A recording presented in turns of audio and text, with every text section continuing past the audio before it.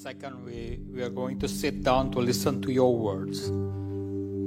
Open our heart, open our ears. So let your words, we can keep it in our heart, in our fertile lands. It can grow, multiply. And then more than just we listen, we do your words. We perform what you ask us to do. And then through our action, let your name be glorified. In Jesus' name we pray. Amen. You all may be seated.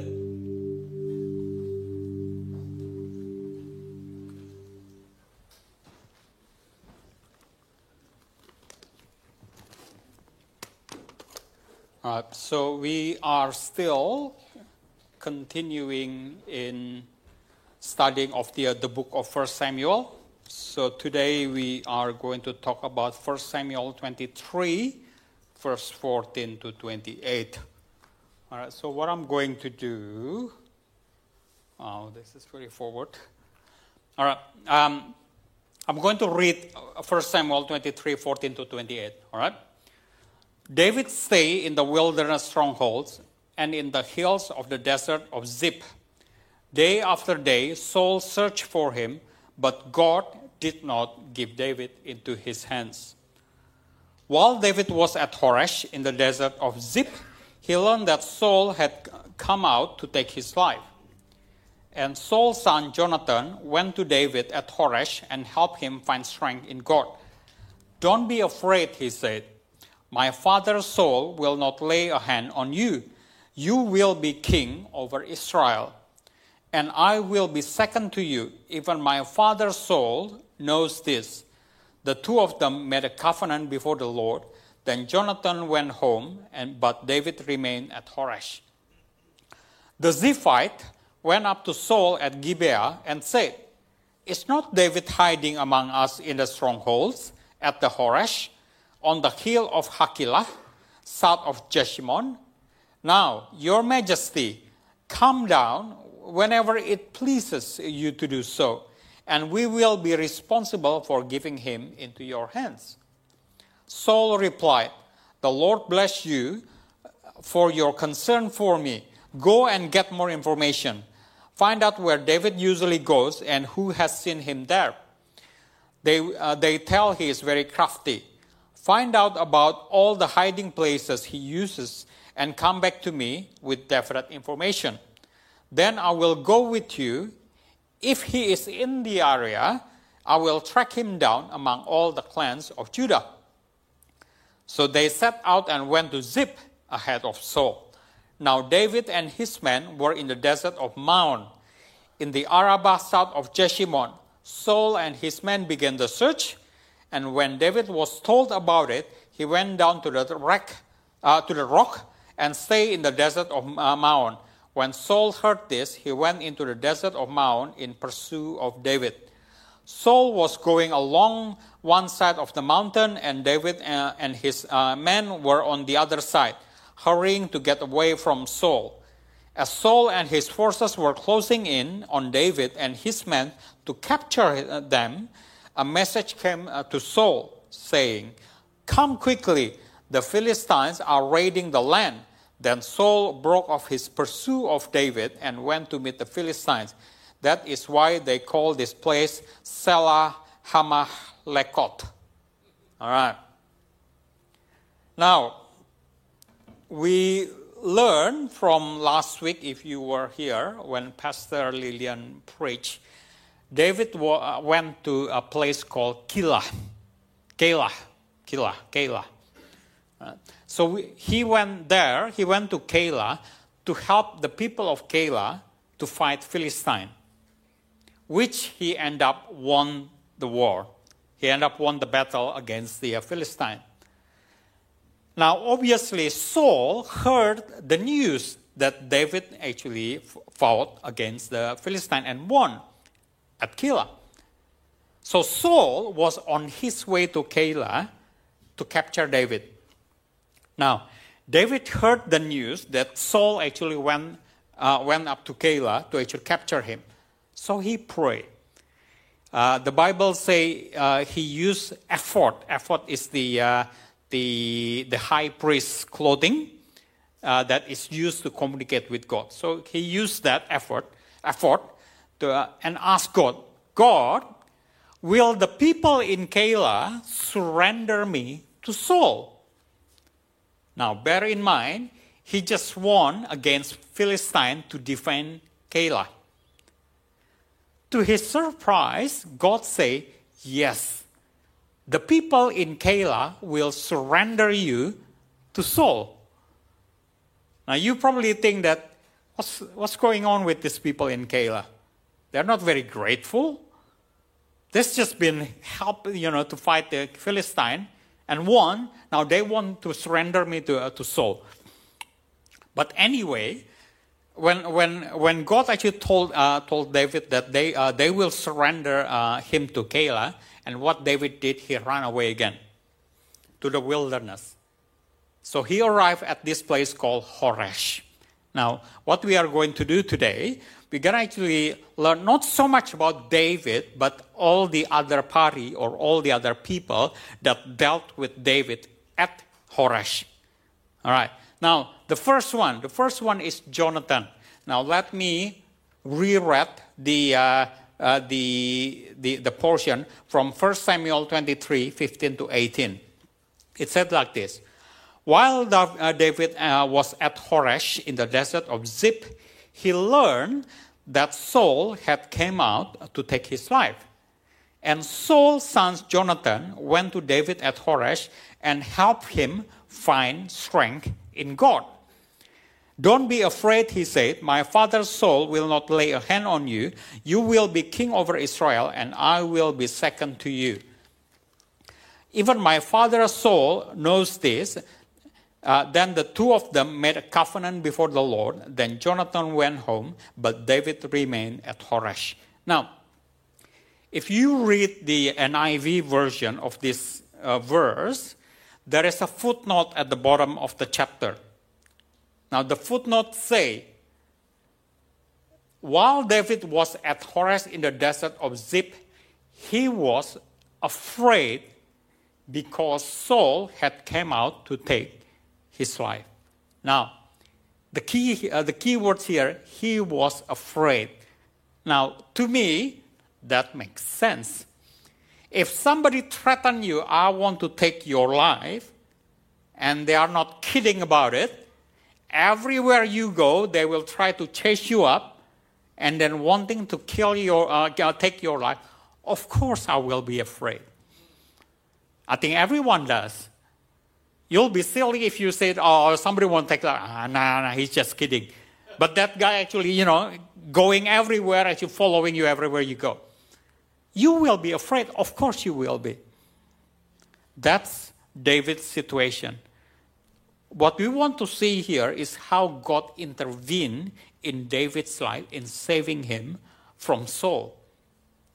If we trace back in the previous chapter, the last chapter and 2 chapters before that, God always intervened in David's life, allowing him to flee from Saul.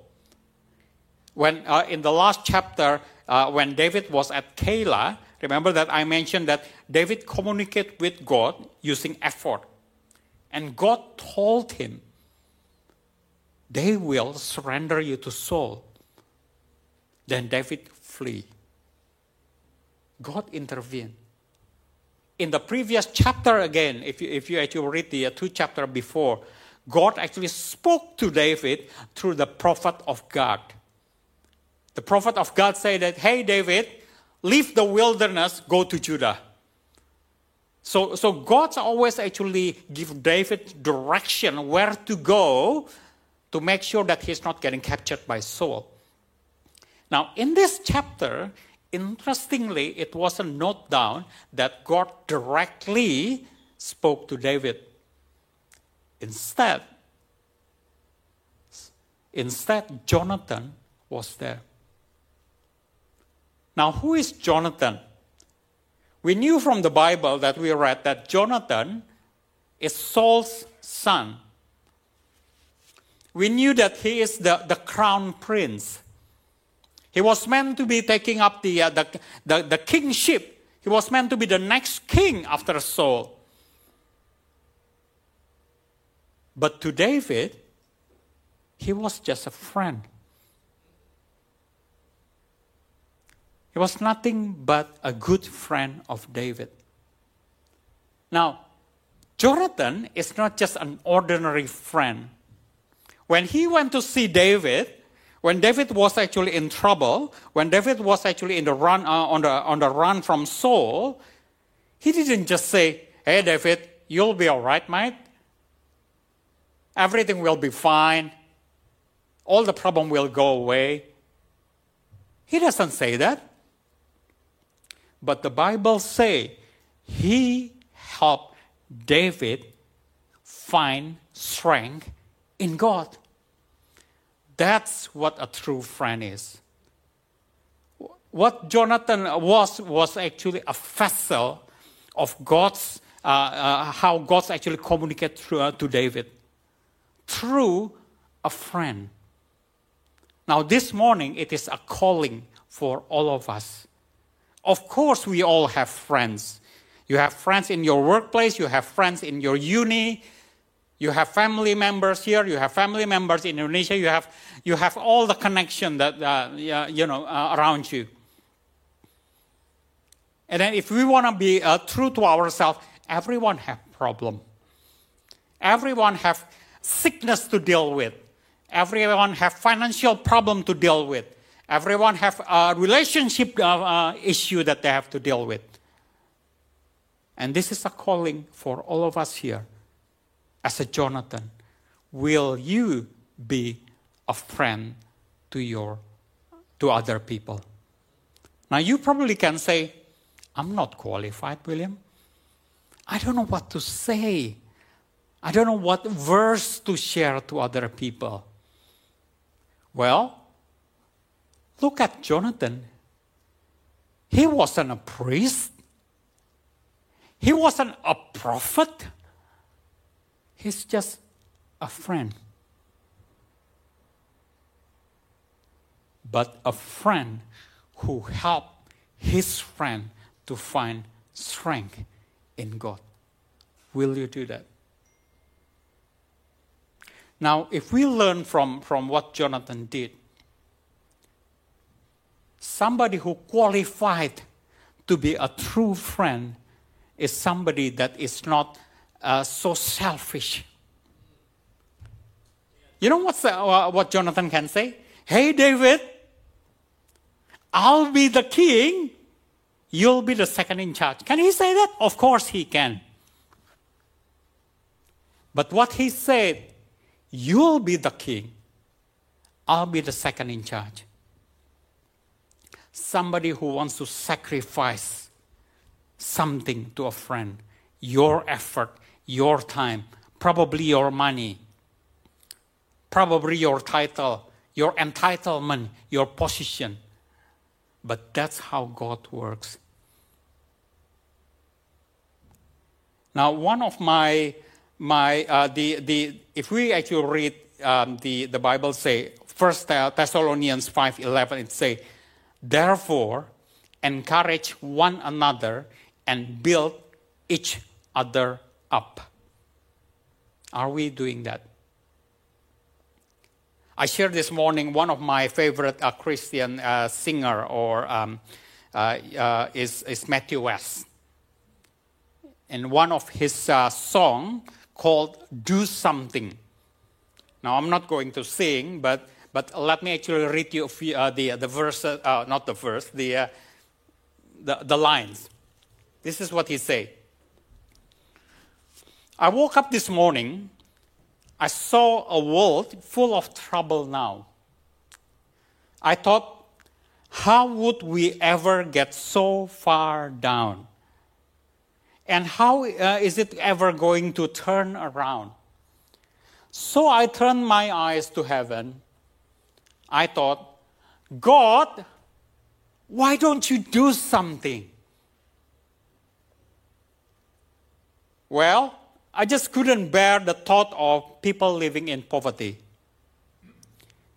Children sold into slavery. The thought disgusted me. So I shook my fist to heaven. I said, God, why didn't you do something? And God said, I did. I created you. You know, the interesting thing is, when God actually put passion in your heart, when God actually put some love in your heart towards other people, when you see other people actually hurting, when you see other people in trouble, when you see that other people need your help, He put this in your burden in your heart. Well, I am calling you as a Jonathan. Will you do something? There is a reason why God put that burden in your heart. For you to do something. He created you as the answer for other people. Will you do something? Second thing, the other party that we can actually learn from this story, the Ziphite. From 1 Samuel 23, 19 to 20. The Ziphites went up to Saul at Gibeah and said, is not David hiding among us in the stronghold at the Horesh, on the hill of Hakilah, south of Jeshimon? Now, your majesty, come down whenever it pleases you to do so, and we will be responsible for giving him into your hands. Now, I don't know about you, but when I read this passage, I straight away thought that these people, why did they want to do that? Why did they want to actually surrender David to Saul? What did David do wrong to them apart from just hiding there? And then we put judgment. They shouldn't do that. What they did is wrong. They should have helped David, right? Not Saul. Then we start putting judgment. But then again, if we really think about it, we never knew what is the reason why they did that, right? We just read that they did that. Why? We don't know. But we start putting judgment, we start putting our thought, we start labeling them, they did something wrong. But let me try to actually dig the Bible a bit deeper. Again, last week when Pastor Lillian actually preached about David went to Keilah to actually help people in Keilah fighting the Philistines. Similar story happened again. Similar story when, you remember that I mentioned before, David actually prayed, God, will the people in Keilah surrender me to Saul? And God said, yes, they will. The same thing happened with the Zivites. They want to surrender David to Saul. So what's going on? Why everyone suddenly want to surrender David to Saul? If we look back a couple chapters before that.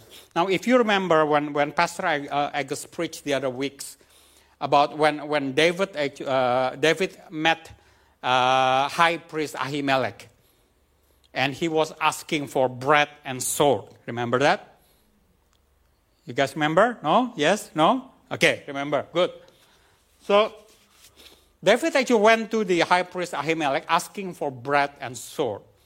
And Ahimelech provided David with, instead of actual normal bread, it's a holy bread that was meant to be eaten by the priest only. And also Goliath's sword. Remember that? Now, after David left, if you read the next chapter, Saul went to see Ahimelech. When Saul found out that Ahimelech helped David, he killed Ahimelech. Because simply he helped David. Not just Ahimelech, he also killed his family. Not just his family, he killed 85 priests that work in the tabernacle. Not just the 85 people. If you read the Bible, he killed men, women, cattle, sheep, probably dog and cats in the town. That's what Saul did when he found out somebody helping David. He killed the whole town. Now we understand why the people in Keilah and the Ziphites didn't want to help David. Now we understand that they were afraid of Saul. If we help David, we're going to be killed. If we, not just myself, my family, not just my family, the whole town will be killed just simply for helping one person. Look, I'm not saying what the Ziphites did actually right or wrong. I don't know. You probably still say that, hey, look, the Ziphites did something wrong. They should have helped David. Probably. But if you were actually in that position where you knew that you will be killed and your family will be killed, that would be a different answer. Right? And then we start putting judgment to people without knowing the full story. No, you shouldn't do that. Well, you're not the one that will have the whole family killed, right? Lesson learned here. In our life, there are a lot of people that probably do something that is different from what you believe. There's probably actually different standard from you. Don't put judgment on people just simply because they have a different belief. Don't put judgment on people if you don't know anything about what they are going through. Now, I like what the Apostle Paul teaching on the Romans 14. Now, I'm not going to actually preach about Romans 14. It's not on the slide either. But I'm going to actually read some verses from Romans 14, and then I'm going to summarize. That's actually similar to the situation. Romans 14, this is from Apostle Paul. It's talking about the strong and the weak. Not the strong and the weak about the physical health, but the strong and the weak about spiritual level, about your faith. All right? So initially it was talking about food, what kind of food that you can eat, what kind of food that you can't. But let me read this, I'll explain to you. From Romans 14, verse 1. Except the one whose faith is weak, without quarreling over disputable matters. Verse 4.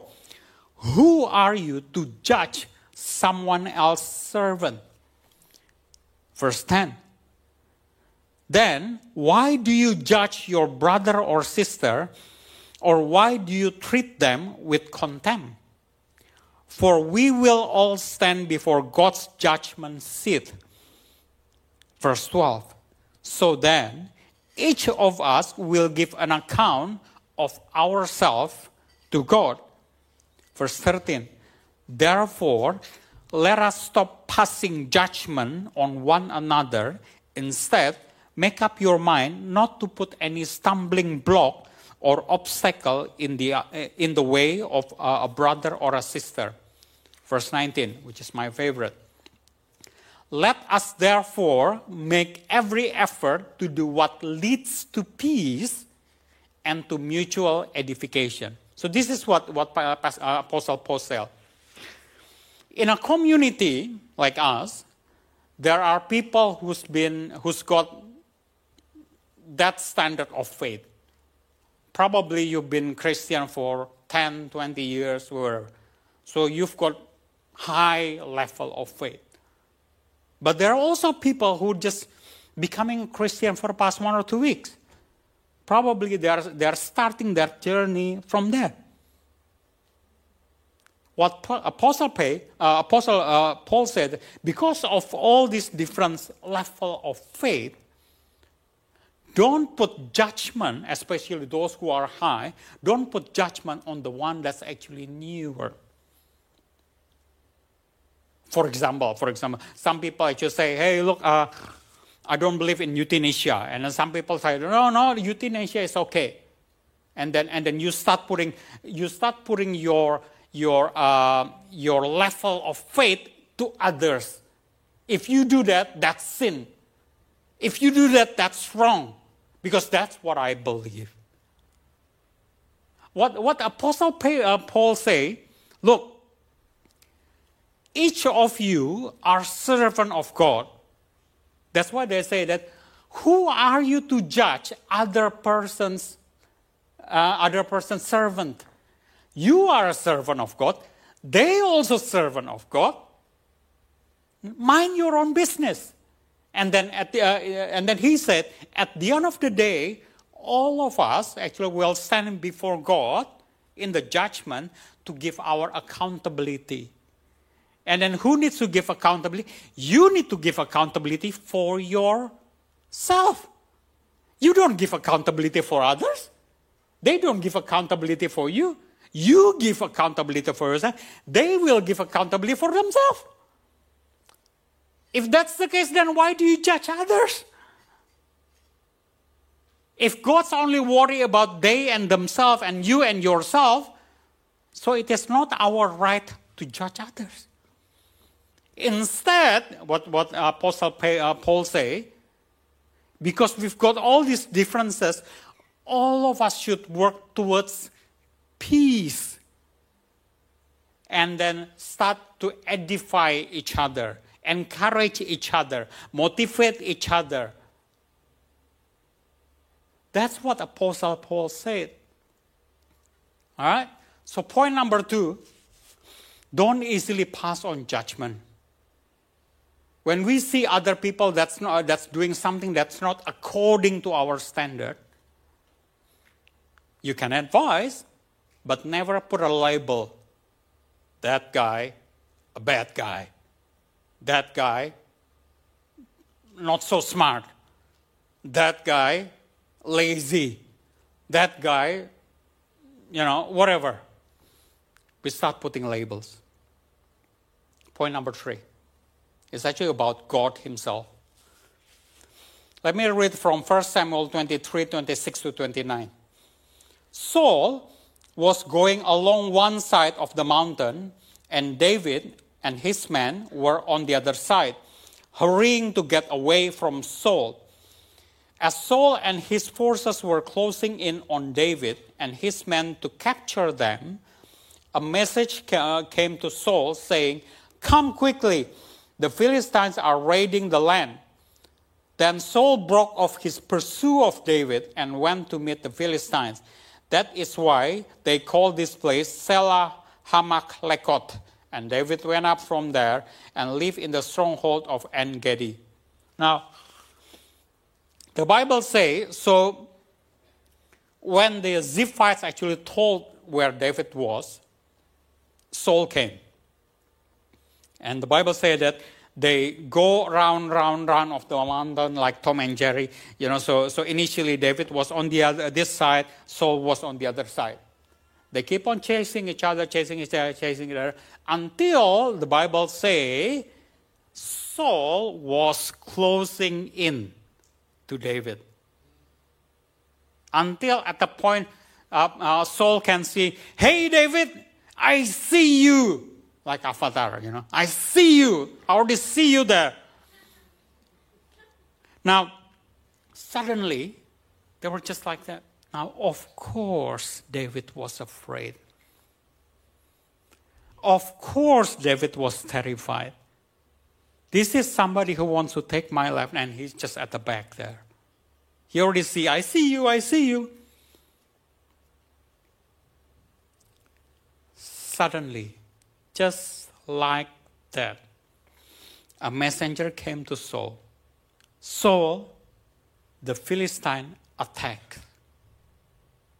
Now, because of that, Saul stopped pursuing David and dealt with the Philistine. Just like that. Coincidence? Do you think it's coincidence? The Bible says in the first Samuel 23, verse 14b, day after day, Saul searched for him, but God did not give David into his hands. So suddenly God interfered. Yes. And this is when David say, that must be God. I saw this as a miracle of God. You know that this interruption, from Saul's perspective, this interruption that the Philistine actually suddenly came, was just a short interruption. If you read the next chapter, the very, very first verse of the next chapter, Saul already actually on his way back to chase David up. It was just a small interruption. So it's not a big attack by the Philistine.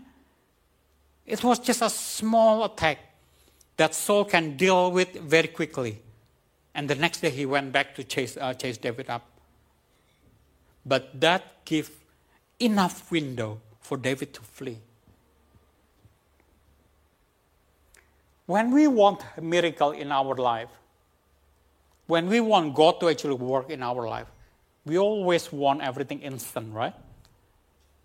How many times, I don't know about you, everyone's have problem. I have problem.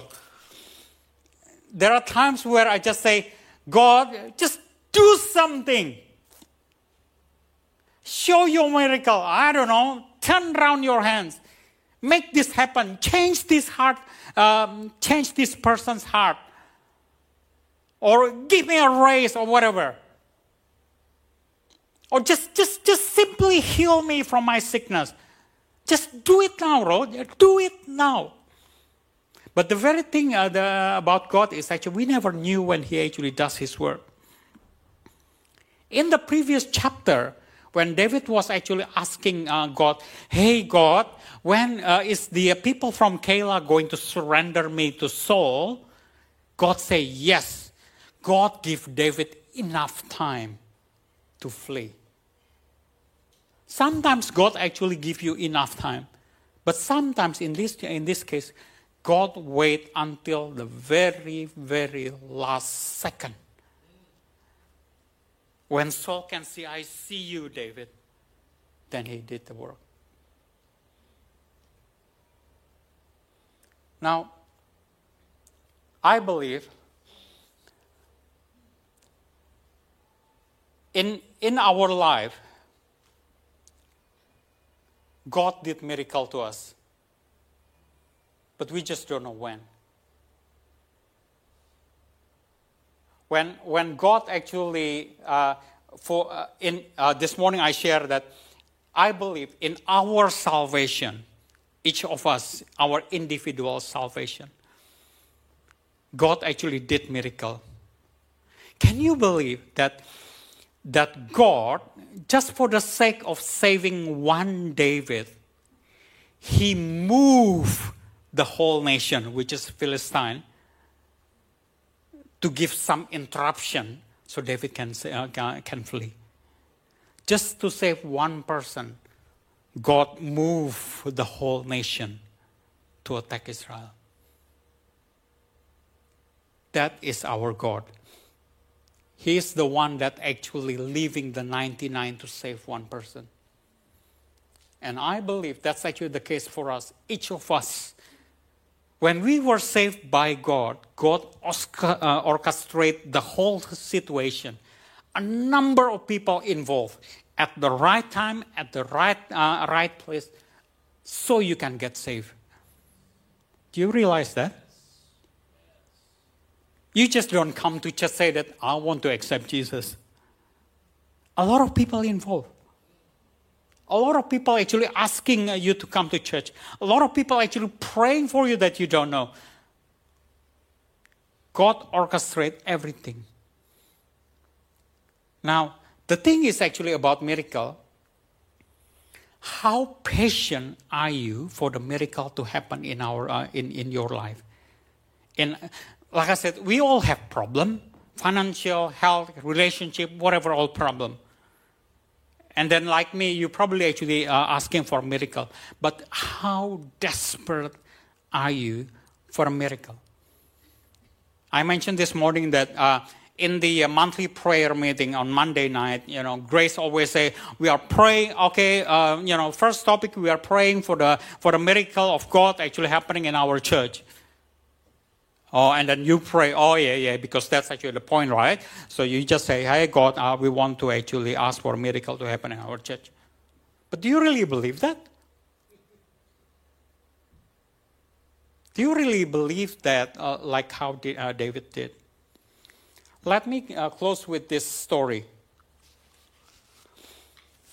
This story comes from Mark 10. Mark 10 is a story about somebody by the name of Bartimaeus. You probably already knew the story, but let me read it anyway. Bartimaeus is a blind person. And possibly because they were blind, because he was blind, he was a beggar. He was asking for people's mercy in the city of Jericho. Every day, all that he did, just sitting there asking for mercy. And one day, he heard from people saying that Jesus is coming to Jericho. Jesus is coming to the town. And then he got excited. When he heard that Jesus is approaching, he started shouting, Jesus, Son of David, have mercy on me. He keep on shouting, Jesus, Son of David, have mercy on me. To his surprise, the people around him, rather than helping him because he was disabled, rather than helping him because he was blind, they start shooting him. Stop shouting. They start shooting him down. You're making a lot of noise. Stop shouting. Be quiet. Everyone shouting. You shout the loudest. Stop shouting. But rather than stop, Bartimaeus keep on shouting even louder. Jesus, Son of David, have mercy on me. When Jesus passed, and this guy keep on actually making a lot of noise, he stopped. Then Jesus called upon him. When he was called, he took off his jacket. Straight away jumped in front of Jesus. Then Jesus asked, what do you want me to do for you? When I read that, I said, come on, Jesus. He was blind. What do you think he would ask? Of course, right? He wants to be healed. But that's actually a very key question. What do you want me to do for you? And I thought, do you really have to ask Jesus? And this man say, Lord, I want to see. And all that Jesus say is this: go, your faith has healed you. And then he was healed. Now let me ask you this question. Are you having the same desperation for a miracle just like Bartimaeus? Are you keep on shouting to God, God, heal me. God, do something in my finance. God, do something with my work, with my study. Or you just simply every day, Lord, just give me enough food to eat. And then when you start shouting to God, when you start getting desperate to God, God, please do something. I want to see your miracle. I want to see your miracle. Don't be surprised when people around you will start shooting you down. Stop praying, William. You've been praying for months. No answer, right? Stop praying. Stop shouting. No need to fast. Just a simple prayer. 2 minutes prayer. Just like noodle. 2 minutes. Nothing more than that. Don't be surprised when sometimes people that you think they are friends start to actually discouraging you. But Bartimaeus didn't stop. So should you? Keep on asking God. God, shout even louder. Do something, God. And then he asked at the right time, what do you want me to do for you? Now you probably think, God, do you really have to ask? Well, put it this way. A lot of us I suppose we were formed in our situation and we start accepting that's our condition forever. For example, if the doctor say that, oh, you've got a very, very bad sickness, you only have 6 months to go. Rather than asking for health, you just ask, God, just give me a new car, new Ferrari. I just want to actually experience Ferrari before I die. You already actually put in your mind that I'm going to die anyway. I'm going to actually ask for a new car. I'm going to enjoy. Rather than asking the very, very important question that you want to get healed. Maybe you think that you are not smart enough like other people. Rather than asking, God, give me wisdom, you just say, God, I just want to pass this exam. I just want to pass this. I don't care that I need to be smart. No, I don't care about that. I just want to pass this. You know, when God asked Bartimaeus, what do you want me to do for you? You know what? He can actually just easily, just give me $1 or $2. I want to buy meal. Can you do that? Of course he could. He was a beggar. He just want $1 or $2 for his next meal. But he's asking, I want to see. And then surprisingly, Jesus said that, go. Your faith has healed you. Now I knew that by being there, Jesus actually orchestrated the healing. But look at what he said. Go. Your faith has healed you. What healed him? His faith healed him. I want to tell you something, friend. If you're asking miracle but you don't have faith that it will ever happen in your life, that will not happen. Because simply you're just asking a word just like that without having any meat in it. There is no faith in it. And Jesus say, your faith has healed him. I'm going to conclude with this. Point number 1. This is a calling for Jonathans. All of us, you have friends sitting next to you. You have friends at the workplace. You have friends in your school, in your uni. Be the Jonathans for people who are in need, for people who need motivation, for people who are desperate. You are being put there by God for a purpose. Point number 2, do not easily pass on judgment to others. You don't know what they are going through. You don't know what's the full story. Don't put judgment. You give accountability to God. Let them deal their accountability with God. but work in peace to edify each other. Point number 3. You want to see miracle? Start having faith in it. Start asking, start yielding, start asking, Lord, I want to see miracle, I want to see, and have faith in it.